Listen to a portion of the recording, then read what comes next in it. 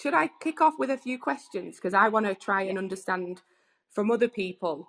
I come from minority, I suppose, in my industry as a woman in construction, and that's where I kind of look at the issues and try and fix or understand. And I feel like I miss out other minorities or other things, not purposefully, but just by being a bit ignorant to it, I suppose. So I'd love to understand. So, who wants to volunteer to go first to give us an idea of what D&I means to them?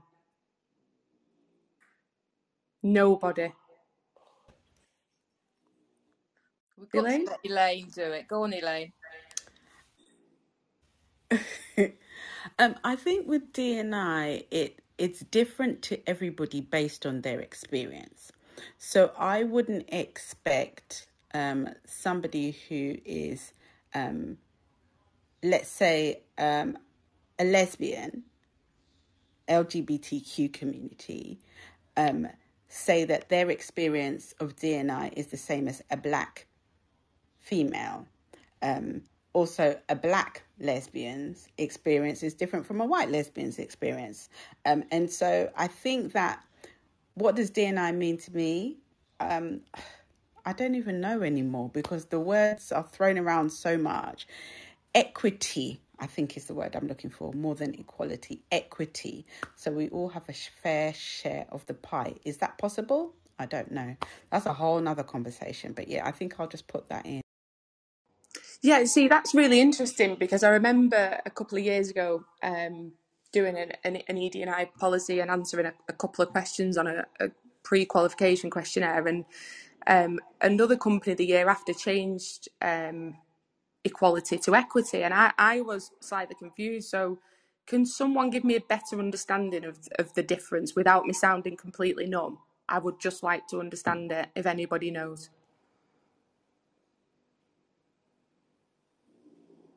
Is nobody going to talk? I feel like no one can hear me. Can anybody hear me? Is it my mic?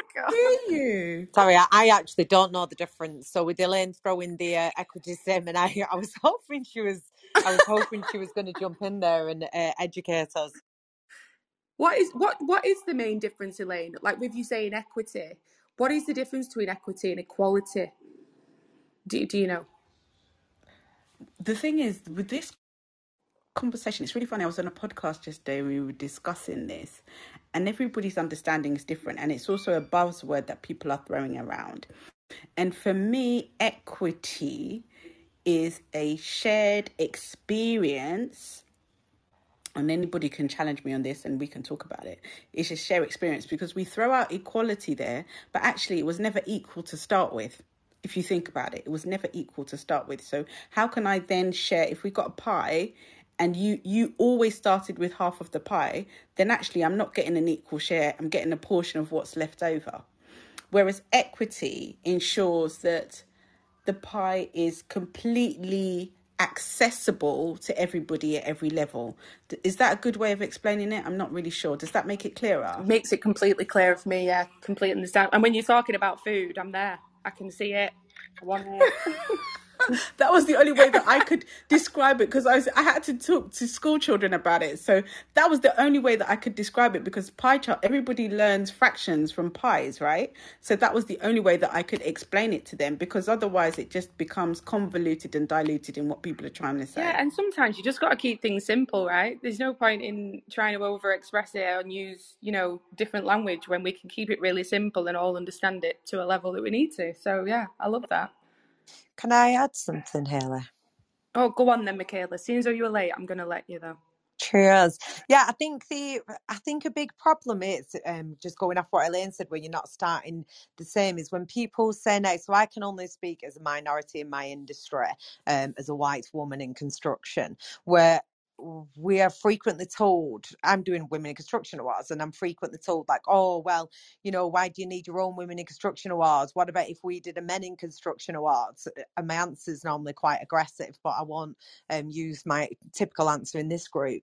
I think the problem is what people don't acknowledge is they say, like, it shouldn't matter, gender doesn't matter, but it absolutely matters. If it didn't, then there'd be more than 1% of women working on construction sites.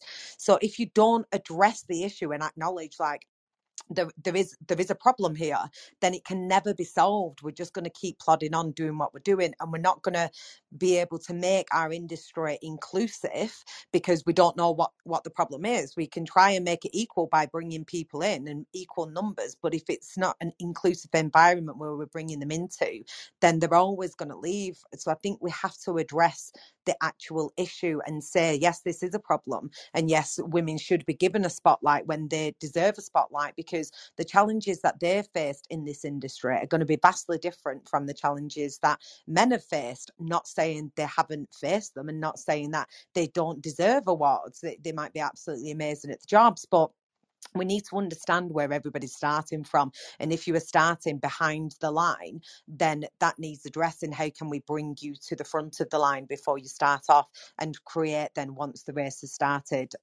no hurdles for you to make it inclusive whilst you're actually running the race as well. Absolutely love that. Julia's just sent me something on the back channel that she's Googled, and I'd like you to say it for everybody, Julia, please. Yeah, well, I was actually Googling as well what the difference is. So equality simply means that everybody gets the same and equal amount of whatever it is that we get, whereas equity is that everybody's provided with exactly the tools they need to succeed.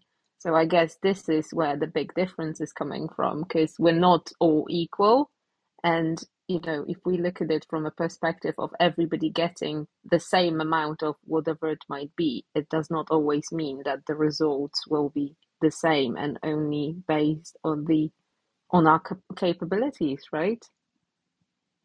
Yeah, I think that makes complete sense in the respect of Michaela saying as well that people that start behind the line. So actually, if you give everyone the same, some people are starting 10 steps back. So actually, you need to give the people further back more to make it more equal. Is that right?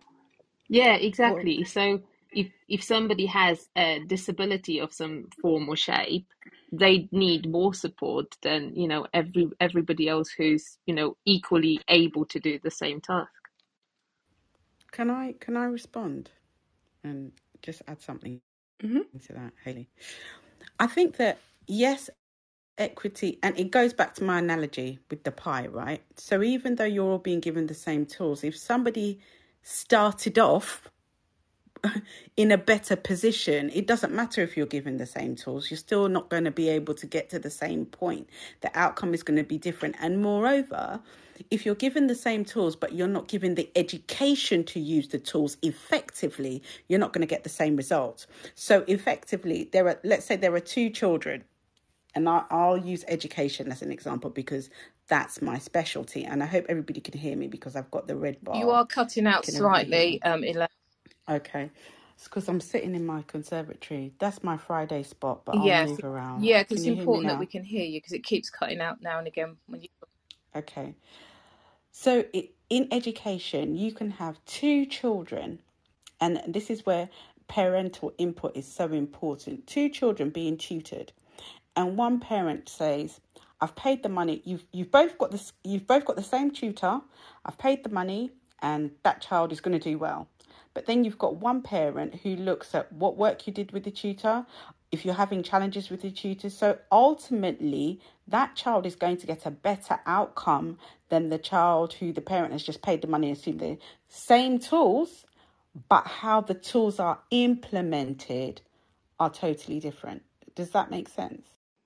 Yeah, that makes complete sense, and it's made so much more sense in the sense that we're not even just saying give these people I think it's the support network, isn't it? Equity is coming from actually guiding people and offering more support and showing them how to use what they've been given, even though we thought was given equal, registering and understanding that some people need more support and guidance than others. Absolutely, Hayley. I think Sajna wanted to add something as well. Sorry, I couldn't see down there. Sorry, Sajna. Hi, I'm in and out of calls, and I just wanted to, what Elaine said, like equity is a great analogy, and I think, yes, diversity inclusion is just such a buzzword that I don't really know anymore, but one of the other buzzwords that came into discussions during my time in the corporate world, which aligns with equity, is the intersectionality. The education of intersectionality, which is to recognise that everyone upbringing, the environment that they were in, so it recognizes white people as well. So it's much more a social side of things as well that has come into the mix. And I think a lot of people don't get intersectionality. And I think what the challenges corporate have is they've created all these little groups for everyone. More division is like created. If you look at some, so you've got like for LGBT group, you've got gender group, you've got disability, and then more is created like faith group and stuff. And one of my challenges with CEOs and leaders is this really like helping in like you're dividing people even more so. But what it gave people is a safe playground to talk about. And I've been in all the groups, I've been members of like LGBT community, faith groups, and although there is an element of feeling safe, nothing really gets changed. It's like everyone's in their own playground talking about the issues rather than having any drive coming on top. A lot of companies like to say diversity and inclusion is in the heart and it's in the gene of their core values. But is it? Is it? It still sits with like HR. It sits with HR, and we want to live in a world where like networks of diversity, departments of diversity is really not needed, but we're far, far from there. So I think the challenges they have is to keep each group satisfied as well, because I've seen it. It's like the leaders do more for the gender group, they do more for this group or that group. So that's why there is a big challenge to really, that's how it gets into a tick box exercise. It's because they're trying to satisfy all streams. So anyway, I have to jump on another call, but I hope I added value there. But I'll be listening in the background. So Sajnan, I'm going to pass back the mic to you guys. Thank you. Oh, can you guys hear me? Yeah, sorry, thank you, Sandra. I couldn't unmute then. Thank you very much. No, and I think you touched on a brilliant point about how difficult this is to kind of get right and stop it from being a tick box exercise, because that is what we see. And I suppose it's, first of all, understanding how many different groups there are that need support and identifying them. And I think there's a huge education piece, in every business that really needs to be undertaken. So, moving on to then the diversity side of this and inclusion, should we pop round the stage and get everyone's views on this, Michaela? Because I do want to know. Or have you got something to add? No, absolutely. Yeah. See what everybody's saying. I love what Sajna said as well. And Elaine's point, I've heard of it, but I never really understood that. So it's nice to have a breakdown of that. What I do get worried about is more and more letters getting added to things. Like it was all about equality, then it was about diversity. Now it's about inclusion. I just wonder how this can just be simplified. So it just is what it is. I don't understand people, because I am passionate about this. I don't understand people who aren't, to be honest. So then to have to keep adding things in so it becomes clear, like you can't just have an equal amount of women, they also have to be included. It has to be diverse. Like how far does this go until it resonates with people and they actually have a clear understanding? Is there a way to simplify this more? And is the equity piece the bit that helps people to understand it more? Because some people, it might just be ignorance. Some people may genuinely not understand it, and other people are just knobs, basically. So I wonder how this can be simplified to put across so that change can be made faster, because is the issue that it's becoming more and more complex. Yeah, I think you've got a really good point there about us, like we were saying before, when Elaine simplified it for us. It's something I've heard for years and then just now gone, okay, I get it, because it was simplified. So maybe we are just overcomplicating the whole thing for the right reasons, but maybe not for the best outcomes. What's your view, Carol? Yeah, you know what? I've been sitting here quietly because it is one of those you know topics that it keeps changing, but it's all about, you know, we're all human, right? It's about being fair, right? Why should women or people of color or disability, if they're able to do a job, you know, to take it in the context of employing someone for the job, you know, a job has a set criteria of deliverables, you know, tasks to be done. Now, why does a gender or whatever have to come into account when you're doing that? Can the person do the job, yes or no?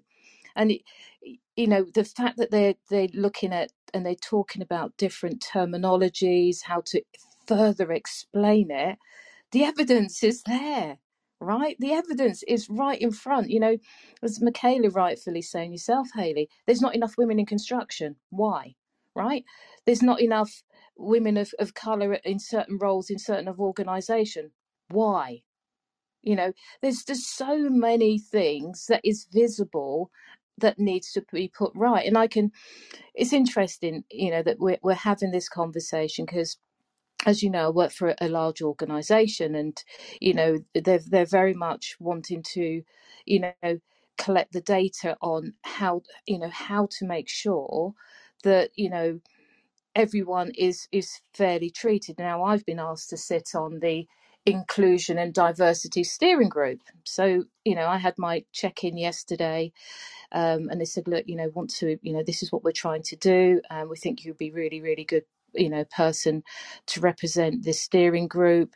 And you know, when we started looking at, I said, well, what's the objective? What are we trying to actually do? And you know, it even, you know, some of the areas are when people are looking to once they've been employed and they're filling out certain questionnaires, some people are not fully filling out, their ethnicity. They're leaving it blank. Why are they leaving it blank? Right? What is it causing them a fear to actually leave that blank? And even in the same thing, when people are applying for jobs, and not just with our company, with other companies, that they're not filling out everything because they feel that, oh my god, if I put that I'm Black Caribbean, or if I'm Asian or anything, I might not get past the next stage of recruitment. So, you know, this whole thing, you know, it's about, you know, oh, we need to change it. It's DNI, it's EDNI. It's visible. The evidence is there, and we need to look at how we deal with it in a way that people feel that they're going to be treated equally and fair. It's all about being fair and allowing people, whether you're female, black, whatever the sector, as we talk quite extensively over these rooms, that, you know, construction is male dominated. But hold on a minute, diversity grows businesses. Until people start sitting up and thinking about it, we're going to be here for the next flipping 10, 15 years talking about the same thing, because it's not something that's just, you know, we're talking about because of what happened in 2020. It's always been around, and we need to address it. So before I start getting on my soapbox, I'll hand over the mic, Michaela. Carol, honestly, when you get passionate, it's my most favourite thing. You change, and I can just tell how passionate and how frustrated you are with it as well. But you've brought up a really good point for me, something I was thinking about filling a form in the other day. It was for like the hospital or something like that. So I kind of get it. But what is the reason when you apply for jobs that, so I've never worked for a big company, so I've never had to kind of fill in forms at that level or put that on forms for the company I run, but what is that a legality? Is that something that has to be done, or is that for data collection, or can it simply be gotten rid of, do you think? Well, it's not just employment. You know, if you register for council tax, I think every single form that you fill in, application, no matter what it is, they ask you, they want to collect that information as to where you're from and, you know, what language you speak. And to me, I just think, why ask that? What's the relevance of that? Now, obviously, in some parts, that information is valuable. But if you're then applying for a job, it's like, you know, as a youngster or an individual that's thinking, well, you know, they go on a website and they look at the people on the board, and the board people don't look like who I look like, you're going to think, shit, I'm not even going to bother, because my name is going to be hard to pronounce. So you know what, I'll give it a miss, because that's the first step into thinking, well, am I going to be taken based on I'm able to do the job? You know, the bottom part of my CV, that I think I've got value, I can carry out this job, versus actually they want to know about my colour first before my qualification. Fuck that. Yeah, that's such a good point. I wonder if that's like something that we could say to all employers: you're not allowed to ask that anymore. That'd be great. Think we could make that happen, Michaela? But the thing is, Hayley, sorry, Michaela, I jumped in before you. Nah, I was just going to say 100% we can make anything happen, but continue, Carol. No, but the thing is, right, when you ladies run business, and there's women here on the stage, right? When you're looking, for instance, you're looking for a subcontractor, Hayley, you want somebody to do some work. Do you say, well, let me know what your workforce looks like and what their ethnicity is? You're looking at them, can they do the job, right? Yeah. Are you available tomorrow? And will you take 20 quid? Exactly. Yeah, no, I don't know if it's being a micro business that it's not data I've ever needed to collect, so it just doesn't come into my mind. You know, the majority of subcontractors that work for us nationally, that, you know, a lot of them I'll never meet and haven't met, because they send the credentials, they fill in their PQQ, which is about health and safety, the credentials to do the work, their insurance, and then off they go. And then that gets fed back from a project management point of view. Were they good at the job? Did everything get done properly, and is the sheet signed off? And that's the most I need to know to work with people. You know, they could be any disability, colour, whatever, and it wouldn't, I'd never know, and it wouldn't need my attention or bother me, to be honest. Do you know, though, is that a problem, though? Is it a problem to not know? Because then can we not help the current issues? I'm went quiet then because I'm really thinking about that, but I don't know. For me, and it's probably a little bit of ignorance, because I'm just going, they were good at the job and it didn't matter. But perhaps, yeah, if I did know and they needed more support or help in getting in other areas, if they've got barriers, it would be probably good for me to know so I could help. So yeah, I don't know what the best thing would be to do there, whether it's a help or a hindrance. Well, you got 28 minutes to think of the solution. In the meantime, Alison's got a great answer. You want to jump in, Alison? Hi, I was just about to drive off, but I had to stop, and I was chatting with Michaela in the background. So you can hear from my accent that I am South African. And although I lived in the UK for a long time, I'm back in South Africa now. We have such a different approach here in South Africa with regards to appointments of people into positions, promotions, contracts, everything. So we have a quota system here. If you are an organization, then you are putting forward your proposal to be included in a piece of work. You need to show your BBEE certificate, which is a broad-based Black economic empowerment certificate, and you get points. Your organization gets points for the number of different ethnicities that you have in your management team across the business. And obviously, the more points you have, the higher up the rankings you go for when it comes time to deciding who gets awarded the contract. And the same happens when we recruit people into post. So a white male South African will be at the bottom of the pile, no matter what his qualifications are, because they choose the first round of shortcuts, not shortcuts, the first round of sifting of any application will always be according to this sort of quota system or status. And this has been going on since 1991. So, you know, there's a lot of argument to say that it had to happen, and I agree with that. We needed to get the balance right. But there's also a question where we now start thinking, well, have we swung in the opposite direction?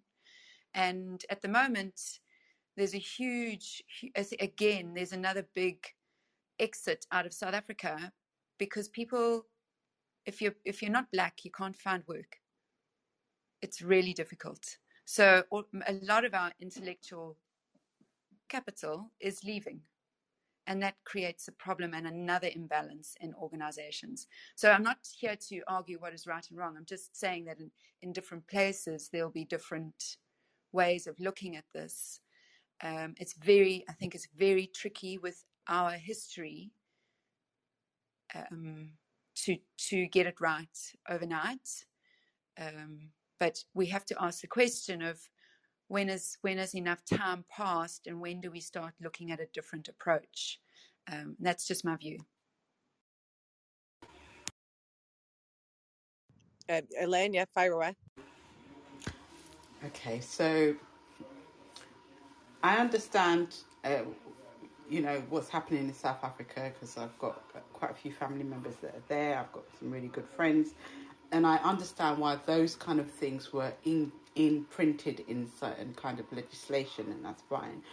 But there's just an issue with a comment that you made that a lot of the intellectual property has left the country, meaning that what's left in the country is not good enough to take the country forward, number one. Number two, there are also people that look like me that have left their country of origin because it's not proving favourable to them, and they've moved to another country where they've been able to level the playing field. And this goes back to the conversation of equity as opposed to equality. So I don't want to challenge you. I want us to have the conversation, because I think as women, we're really good at having the conversation in that how can we put together or how can we talk so that we can almost level the playing field again. So each side feels like they've been acknowledged.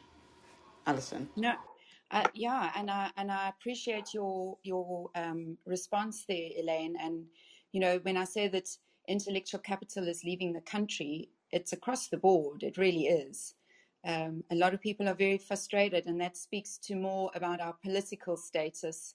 I mean, our political, and I'm not well versed enough in the politics because I choose not to be, which is my own choice not to be, to understand all the ins and outs of that. But I think that across the board, it doesn't matter what race you are, the general population in South Africa have lost faith in our government, really, to be able to take the country forward. This is why we've got so many problems in the country. And my experience, I can only speak to my experience, Elaine. So my experience in South Africa was I worked in state-owned. I didn't work in a private in the private sector. I worked in state-owned. So I worked for the government, and it was very, very, very apparent working in state-owned around the application of some of these things that are very well printed into our politics and into the way that we run the country, which is, and again, speaking to my personal experience and my choice, I chose not to work in that environment anymore because it wasn't healthy for me, and that's why I started my own business. I always listen to these conversations, and I know that Michaela and Haley have had this conversation about a year ago with huge interest, because I think I enjoy what people are saying, that surely we should be seen on our merit. Surely we should be seen on our experience and our skills and on the value that as an individual we can bring to the role, to the organization, to the country, to the team, whatever it might be. And here in South Africa, we have a very different view, because yes, your skill and your experience and your value is considered, but it's considered last. It's not, it's, your ethnicity and your gender and any other diversity status is considered first before they think about the skills that you can bring to the role. It's just that, we've got a different way of looking at it in South Africa. But I appreciate your feedback, Elaine. And yes, people are coming, people are going for many different reasons. Alison, I'm done speaking. Yeah, thanks, Alison. I don't know, Elaine, do you want to respond or? No, I think that, I think she responded really, really well. But you know Elaine already. If she's going to respond, I'm going to take this room to a whole different level. So I'm just going to. But I think what Alison is saying is fine. And she's absolutely right. We did have this conversation about a year ago in the fact that not just talking about South Africa, but if we look at even the states where they had affirmative action and they were allowing students to go into certain universities because of the colour of their skin first, then a lot of white students felt like they weren't being given the same opportunities. And then, they also said, well, it's not fair on me. But actually, the system has been put up for so long to favour one type of person, regardless of whether you're qualified or not. And so it is a very difficult conversation, but it's a good conversation. And I love the fact that women can have the conversation, unlike men. Can I throw that out there without screaming and shouting? But I think it's a really good conversation that maybe you need to do a part 2 on, and let's delve in a bit deeper, because these 12 o'clock 1 hour sessions are not enough, and not enough. Yeah, definitely. Do you know what? I find it fascinating, really interesting, because it could potentially be going too far the other way. But I think finding a balance with anything like this is difficult, and it's never going to be 100% equal. That's just what it is. But I think it's going back to why are the people now who are applying not as skilled? Is there something going wrong at the very foundations of this when we go back to the educational level and looking at the demographics where people are coming from, especially underprivileged children, and that's the same in white communities. I think white boys are actually the worst performing in the UK, and I'm quoting Dean Kelly there. He knows far more than me, but that's a stat he once told me, that white boys are actually the worst performing in the UK, and it's boys who are coming from poor upbringing. So it's a matter of providing these tools and skill sets to these, rather than waiting for them to get to a job position, not being as skilled, and then employing them because they're white, or because they're black, or because it's a woman, or for any other reason, because you do want the best person for the job. So we need to educate them and get them so that they're on an equal level when it comes to applying for those jobs. Opinions?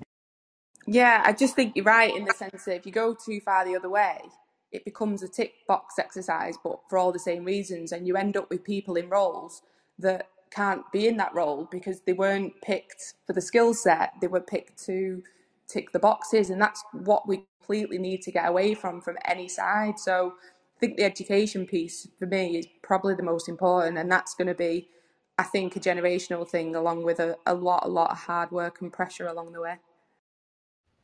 Yeah, I have to agree with you there, Hayley. I think that's really, really, the education piece is massive, and really important. And I think that when we can start to look at addressing some of the imbalances from there, and unfortunately it will be a generational thing.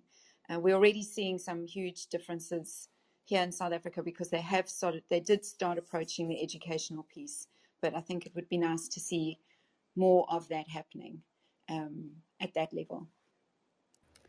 Yeah, I mean, I totally agree with the education, and everything starts with the right foundation, right? And that statistic out there does say that white boys are the worst performing.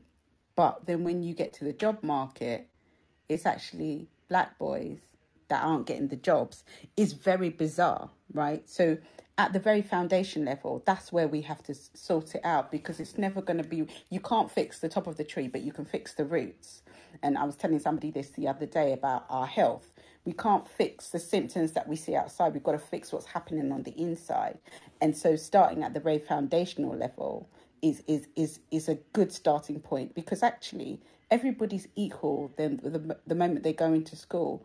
And I'll go back to that analogy about the tutoring. If the parents are not equipped to support the children, where is the support coming from?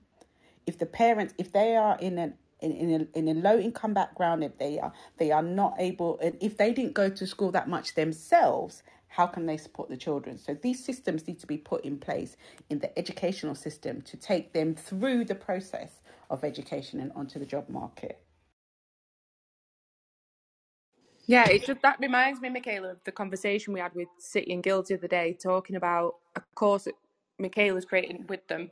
Am I allowed to talk about this, Michaela?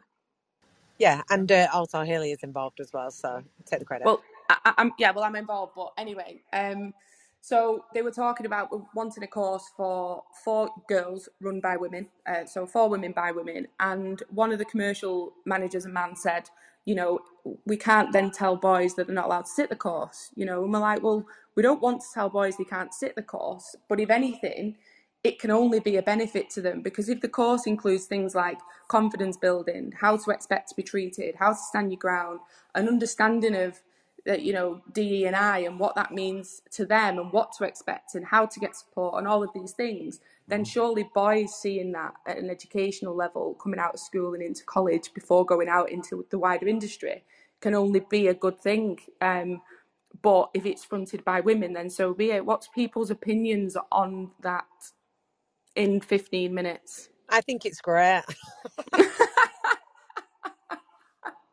Oh, no way, I thought you might. Elaine, what are you saying? I know you're big in education. Do you think that could be a helpful thing, like as a first step into something on a small level? Do you know what? I think it's really interesting, and I'm actually developing an app and gamifying it. And I know I'm going to have more boys on there. The reason why we had the gamification for it in tutoring is that boys, and this is just a fact, boys are very hard to motivate and get them to do their work, whereas girls just get on with it. And so I don't think there's anything wrong with saying, you know, this is for women, run by women. We have got projects in Ghana where it's specifically for girls in STEM because there aren't enough girls in STEM. And I think all you're doing is you're addressing a need, and there's nothing wrong with that. I think, you know, when we get too pernickety and this and that, we don't actually solve the problem. We just end up having the conversation about, are we being politically correct? Does that make sense? Yeah, I thought that myself, and I thought interesting that the only person that's come up with an issue with this now has been a man, but I'm going to leave that for everybody else to ponder on. That was just my thought.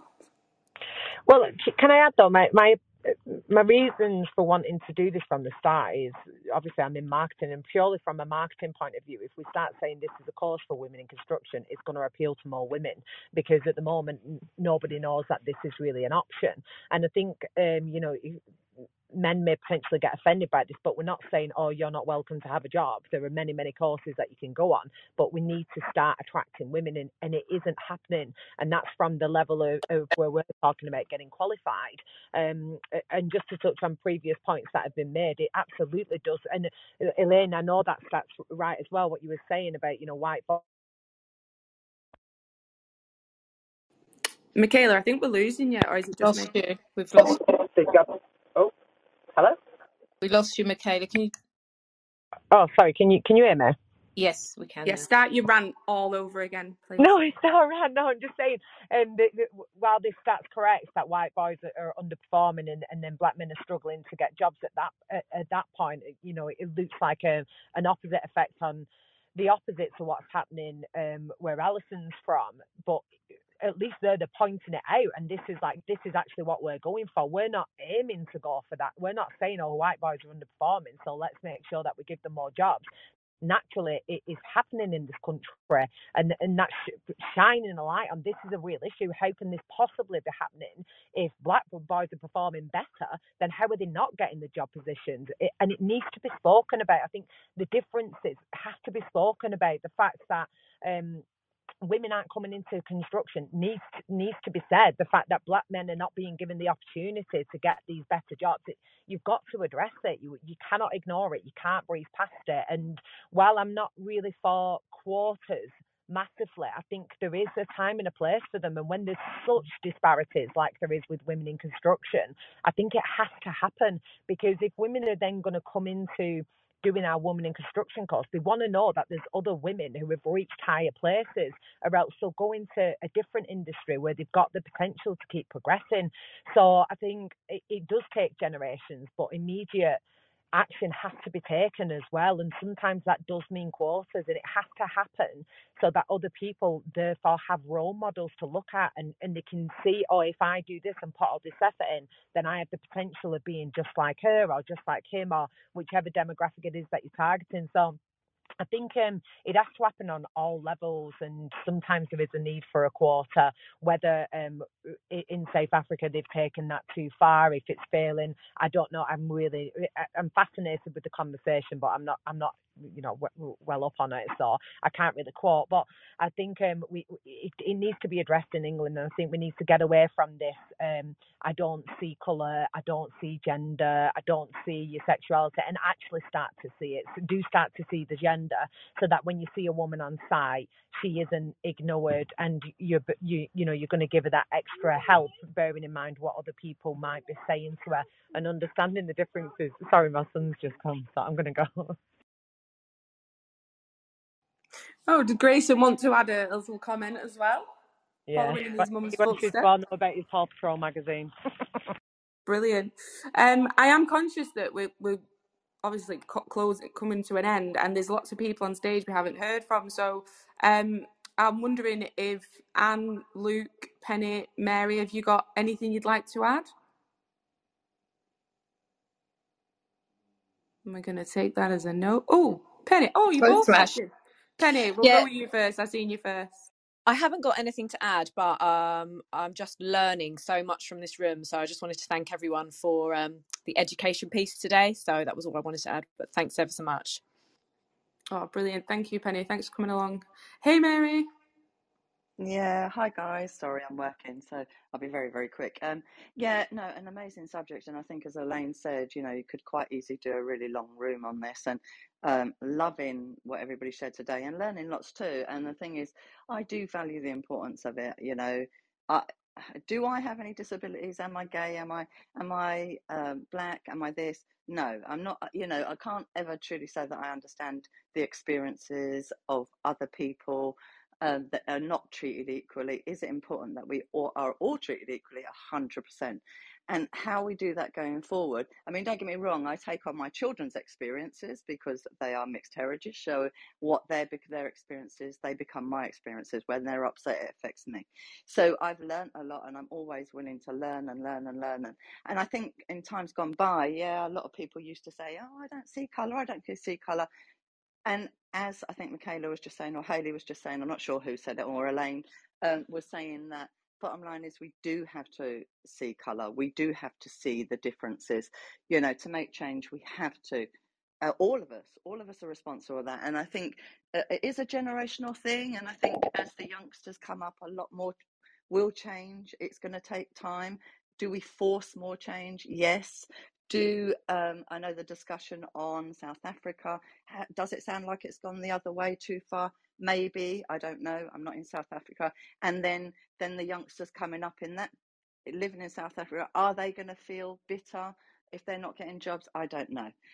Bottom line is, it has to come, as Elaine said, foundation upwards. There's a lot to be done.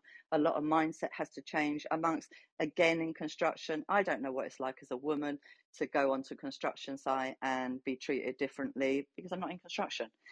All those guys that work on there, the staff have to be educated. It's not just the people at the top that owns the companies and they're doing tick box exercises, because some of them will be just to be seen to be doing that. Are they truly behind it? Are they truly re-educating the people that work within that environment? Accept what's coming. There is change coming, and everybody has to get with the program. So it's a really, really good subject. Sorry, I'm working, but as Elaine said, yeah, lovely. If there's a longer room or a bigger discussion, I'm there to learn. Thank you. Thank you, Mary. Love that. And I love how you gave a full overview of the entire room. Absolutely brilliant. Even though you're working, you were definitely listening, so I love that. Dean, I know we've only got a few minutes left and you're there. Are you available to speak? I am. I have actually missed everything that's gone on, so I may need a slight recap. I've been Well, I, forcing you actually, Dean. So your ears must have been burning because I gave you start of them. We're talking about ED&I and what it means, and Alison's been educating us on what's happening in South Africa with you. If you're a black person, then that matters more than what your skill set is and things what the government have implemented. And then she believes that that's caused issues with people leaving the country. Elaine's slightly disagreed, and I'm saying that white boys in England or the UK are actually performing worse. But then Elaine said, but then black men are the ones who are struggling to then get the jobs. So I don't know. That's a very brief summary because I have been quoting you, and you know better than me.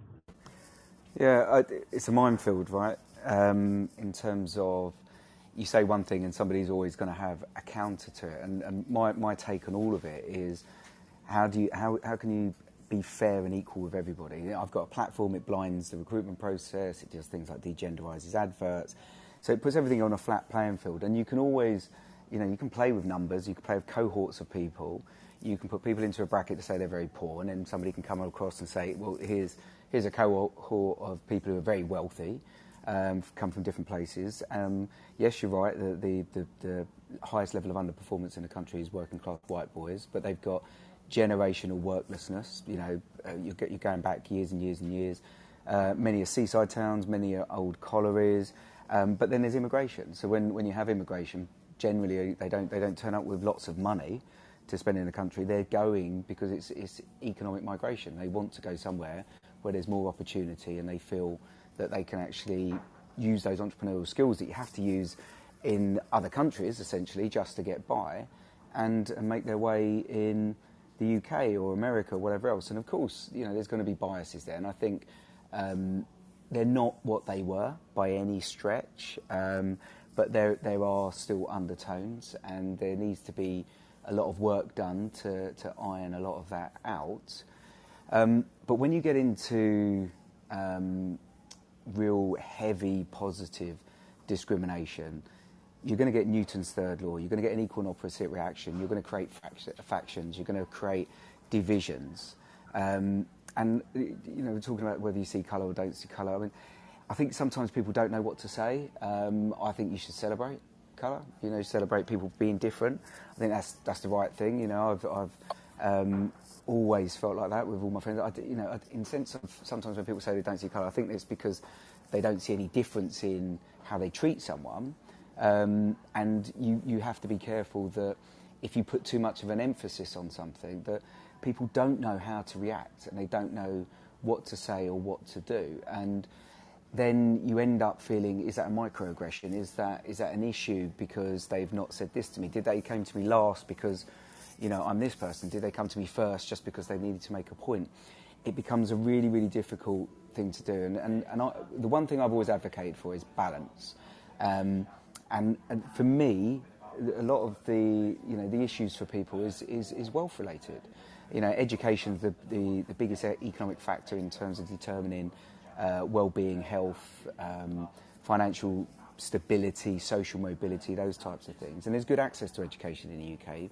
You don't have to pay for your education here.